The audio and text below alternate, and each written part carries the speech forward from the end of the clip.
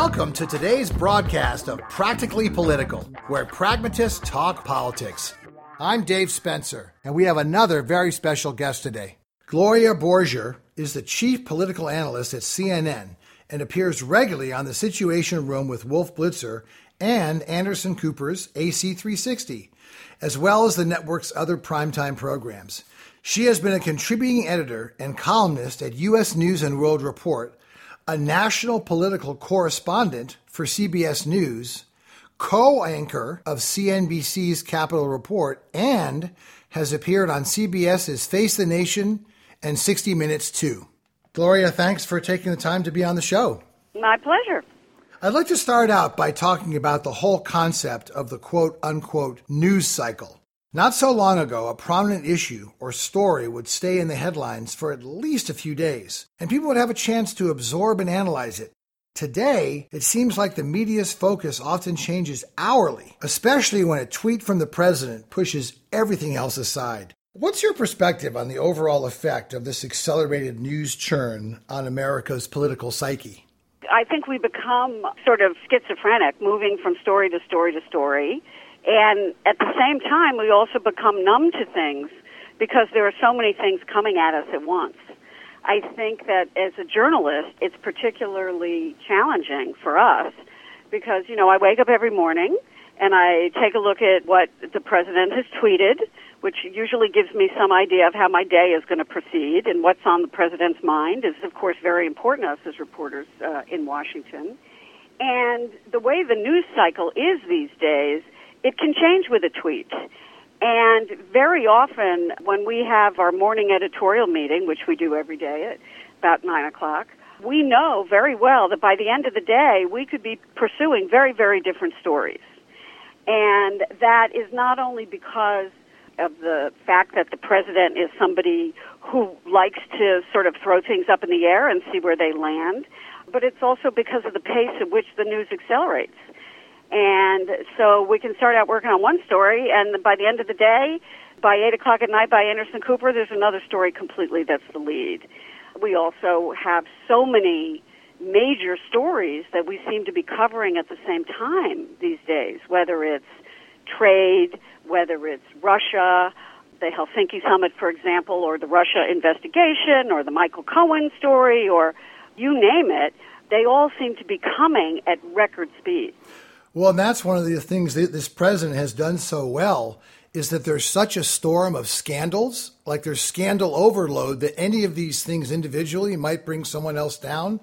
But everyone is so numb. And then on top of that, he piles on by saying that the media is the enemy of the American people and purveyors of fake news. And he's been particularly disparaging to CNN. How do you function as a journalist and a network when the president keeps dumping on you in this way? I think we just do our job every single day. I think that calling the media the enemy of the people is wrong and counterproductive. And I think that all I can do is wake up every day and be the kind of reporter that I've been for the last decades. I'm not counting. And try and do my job the best I can and be as accurate as I can and just continue to soldier on, because that is what we do. And a free press is very, very important to this country. I would argue that it's important to a president to have a free press.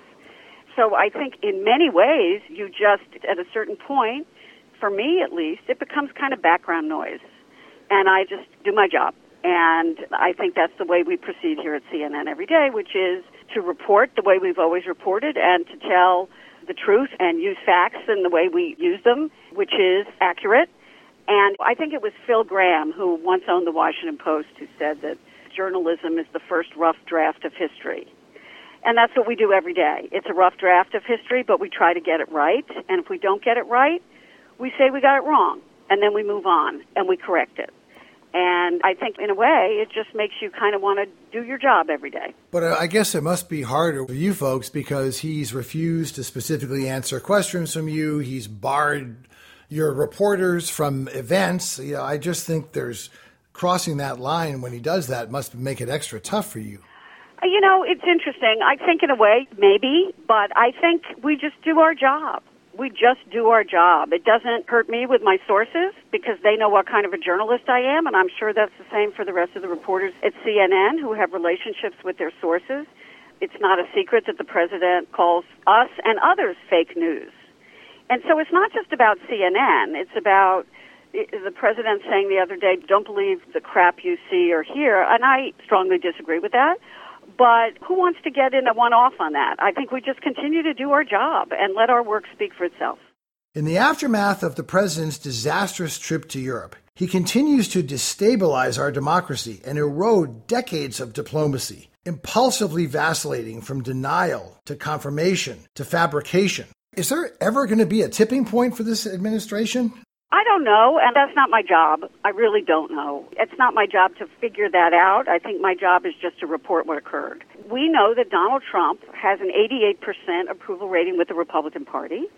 He is one of the most popular Republican presidents at this point in his term that we've ever seen. We know that his overall approval rating still hovers in the 30s, but among Republicans and among his supporters, he remains incredibly popular.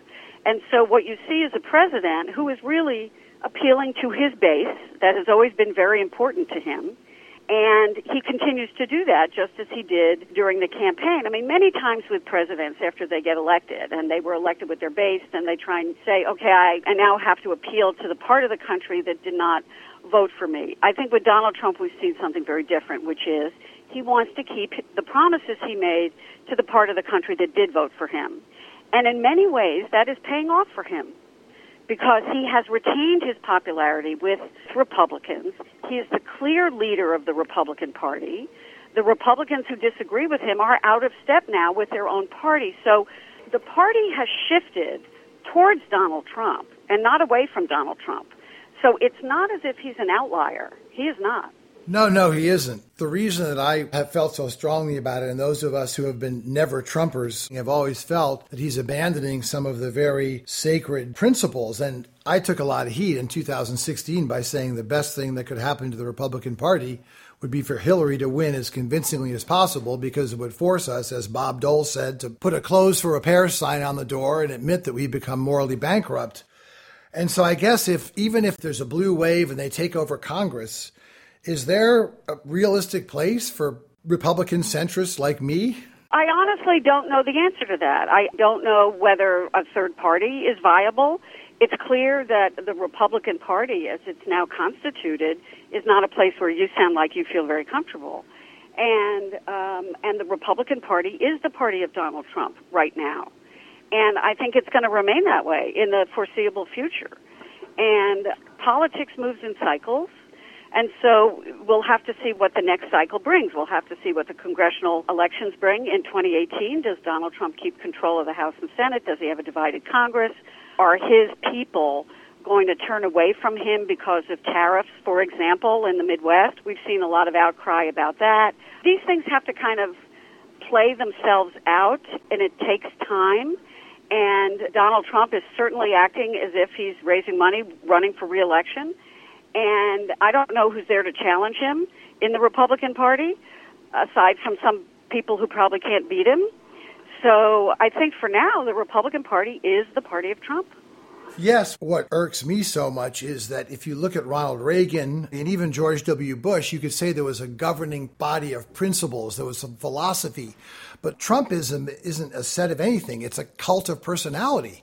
So when he's gone, what's left for the party? That's a good question. I don't know that Trump is a cult of, he is a personality, but his victory was driven in part by national anxiety about what was going on in the country that didn't have a lot to do with Trump. I mean, you can't discount the anxiety that people were feeling who voted for Donald Trump, who were sick and tired of business as usual in Washington. And that anxiety about Washington and that distaste for Washington is what Trump ran on, and it's very successful and continues to be successful because Washington, I mean, if you look at Congress's approval rating, what is it, 10%? So that, I think, will continue. And don't forget, Donald Trump ran on a platform. And whether you agree with it or disagree with it, he did promise a lot of things that he wants to deliver on and says he's delivering on immigration and tax cuts, et cetera, et cetera. So it isn't just personality. It is national anxiety, and that cannot be discounted because the complaints of the people who voted for Donald Trump should not be discounted because they were very real. And, you know, when I was out in Iowa and New Hampshire, I would talk to these voters, and I heard how they were feeling about Washington, and I don't think Washington itself has fixed that problem for them. With or without Trump, there's still a real distaste for Washington politicians and politics as usual, and that is something that has to be addressed. I agree, and I think what's most axiomatic in politics is voters don't mind being used, but they hate being discarded. And the 20% of the people in places like Wayne County, Michigan, and Delaware County, Pennsylvania, who had voted for Barack Obama twice and voted for Trump and gave him the election, that's the way they were feeling. And I agree that the feelings are totally legitimate. And I think those of us who live these gilded lives on the coast don't realize how hurting and how over the American dream is for so many other people. But that brings me to my next point. And that is, are the Democrats ever going to have an economic message? Because I never saw anything from Hillary other than it's my turn. And frankly, for the midterms, I still don't know what their economic message is. Yeah, I think what you're going to see in the midterms, and I think a lot of it gets lost in the noise right now over Russia, et cetera, but I think what you're going to see in the midterms is a real focus on health care, because the Justice Department decided that it wasn't going to defend the Affordable Care Act in court and the pre-existing condition issue. I think you're going to see a lot of Democrats emphasizing the issue of health care. They're going to be emphasizing the issue of trade for those farmers who feel like they've been forgotten. And so I think it's going to vary from state to state. But I do think they're going to localize it, and I think you have pockets of issues that they're hoping they'll be able to use successfully against Donald Trump, particularly in suburban Republican districts. You know, you've had, 39 retirements. Suburban Republican districts are really, Democrats believe, are very gettable. Women voters, there's a large gender gap. You have a lot of Democratic women candidates running. It'll go issue by issue, but I do think they're going to really start emphasizing health care for people because the issue of pre-existing conditions has a lot of resonance. No, and if I were going to give advice to Democrats, I would say that the Connor Lamb model, where you don't focus on the president, but you focus on economic issues that are important locally, I think that's what's going to help Democrats get the House back. But you mentioned my final question was a perfect segue, and that is to one of the real bright notes of 2018 has been the success and multitude of women candidates. Yeah. And I think that's so refreshing. So I'd love to hear your thoughts on how you view the growing emergence of women in national politics. I always say at my house, and I raised two boys, that when there's a mess, women come in to clean it up. And that's what happens. And I think that Emily's list said that more than 40,000 women have expressed interest in running for office since the 2016 election. And you have so many more women running. The question is whether they're going to be successful or not remains to be seen. I think the person people are looking at a lot is Stacey Abrams, who's created a lot of excitement, becoming the first black female governor in Georgia, no less. Well, we'll see how she does. Obviously, there is a gender gap, but, you know, we've seen a lot of gender gaps before. And Donald Trump won a segment of women by more than 20 points, non-college educated white women. He won by more than 20 points against Hillary Clinton. So women are not a monolith here. So you can't say, okay, all women are going to vote Democratic because they don't like Donald Trump. That is not going to happen. That will never happen. But if you have more women candidates, chances are you're going to have more women elected. And particularly in the Democratic Party, you see a huge number of women running. So we'll have to see how that goes. I mean, I've been through a lot of election cycles where we say this is going to be the year of the woman, and it isn't. So we're just going to have to see whether the surge in female candidates running for office actually translates into people who win. I agree. And finally, I always like to ask people on the show, what do you see in these troubling and uncertain times? What do you see as the good news coming out of Washington? And what gives you hope for our political future? What gives me hope for our political future is that we go through cycles in American politics. And I'm not that old that I've been through all of them, but I've been through a lot of them. And we made it through Watergate just fine. We have made it through all kinds of cycles in American politics. And I think that the American people, in the end, always do a good job. And I think that with a free press and with an interested electorate, which I certainly think we have, we'll be fine. We're very polarized right now. I mean, that is obviously depressing to someone like you in particular, right, who's a Republican who feels like you don't have any home in your party because it's so polarized. And I think Republicans like you feel that. And Democrats who feel like the party is moving too far to the left probably feel the same way that you do in their own party, moderate Democrats. But I think that the pendulum swings. So you have to kind of take a long view of these things and not just say, okay, this is where we are today and we're in this very polarized time and it seems very uncivil to us.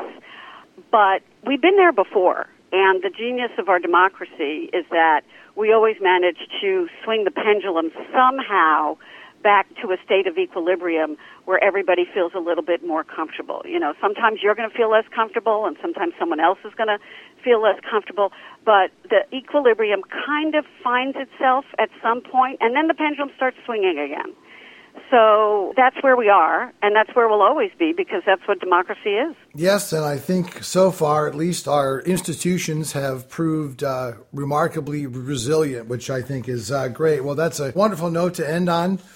You've been listening to our conversation with Gloria Borger, the chief political analyst at CNN. Gloria, thanks so much for appearing on the show. I really look forward to continuing these conversations at some point. Thanks a lot. So that's it for today, folks. I'll see you on our next round of Practically Political, where we go beyond the deluge of everyday news to dive deeper into American politics. I'm Dave Spencer. Have a great week.